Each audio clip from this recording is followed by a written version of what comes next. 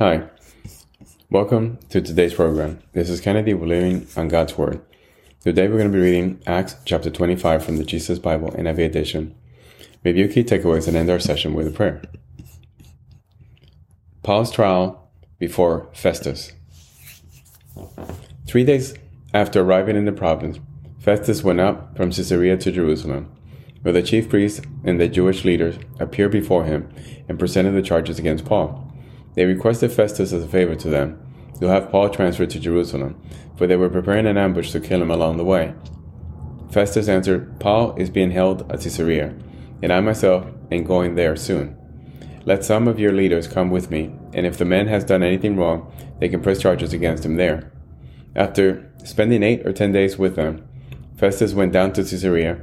The next day he convened the court in order that Paul be brought before him. When Paul came in, the Jews who had come down from Jerusalem stood around him. They brought many serious charges against him, but they could not prove them. Then Paul made his defense. "I have done nothing wrong against the Jewish law, or against the temple, or against Caesar." Festus, wishing to do the Jews a favor, said to Paul, "Are you willing to go up to Jerusalem and stand trial before me there on these charges?" Paul answered, "I am now standing before Caesar's court, where I ought to be tried. I have not done anything wrong to the Jews, as you yourself know very well. If, however, I am guilty of doing anything deserving death, I do not refuse to die. But if the charges brought against me by these Jews are not true, no one has the right to hand me over to them. I appeal to Caesar." After Festus had conferred with his consul, he declared, "You have appealed to Caesar. To Caesar you will go." Festus consults with King Agrippa.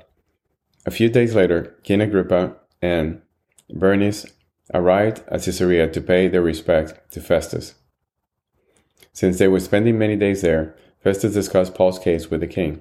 He said, "There's a man here whom Felix left as a prisoner.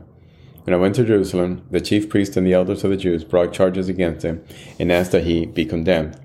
I told them that this is not the Roman custom to hand over anyone before they have faced their accusers, and have had an opportunity to defend himself against the charges. When they came here with me, I did not delay the case, but convened the court the next day and ordered the men to be brought in. When his accusers got up to speak, they did not charge him with any of the crimes I had expected. Instead, they had some points of dispute with him about their own religion and about a dead man named Jesus who Paul claimed was alive.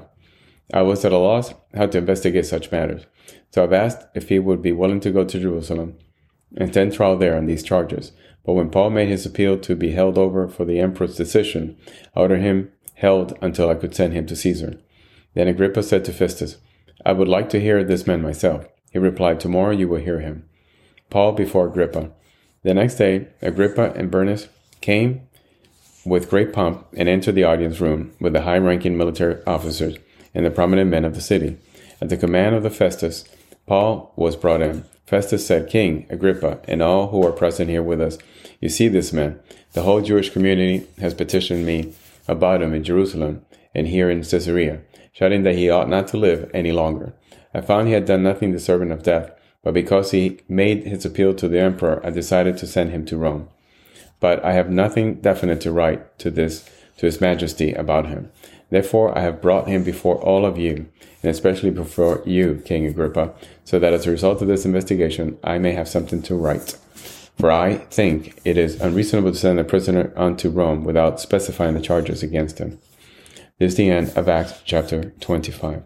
So again, here we see the Jews continuing to try to get Paul back to Jerusalem so they can charge him and kill him. And some of them are trying to ambush him along the way. Festus refuses to just send him over and talks to Paul, who then appeals to Caesar. And so then he's put in a position of bringing in some other kings to listen to the case so that could help him write some charges or something specific of why he's been sent over to Caesar. So now let us pray. Father, thank you again for this beautiful day. Thank you for giving us the courage, the vision, the health, the ability to speak your truth, to be your vessel, to be your ambassador in this earth. We are full of people that are lost, that are confused, and that are hurting. And our job is in the midst of this confusion to do our best to love people and to be a light onto the path for righteousness, to be the light that people see shining towards you, so they can know where to go and how to get to you. So Father, help us be that light. Give us the strength. Let the Holy Spirit do the work in front of us and give us the ability to hold back, not to think or talk or act until the Holy Spirit has led the way and made it clear what the next step should be. In Jesus' name we pray. Amen. This concludes today's reading and interpretation of Acts chapter 25. We hope that you will join us again tomorrow. God bless you. This is Kennedy, your brother in Christ, always.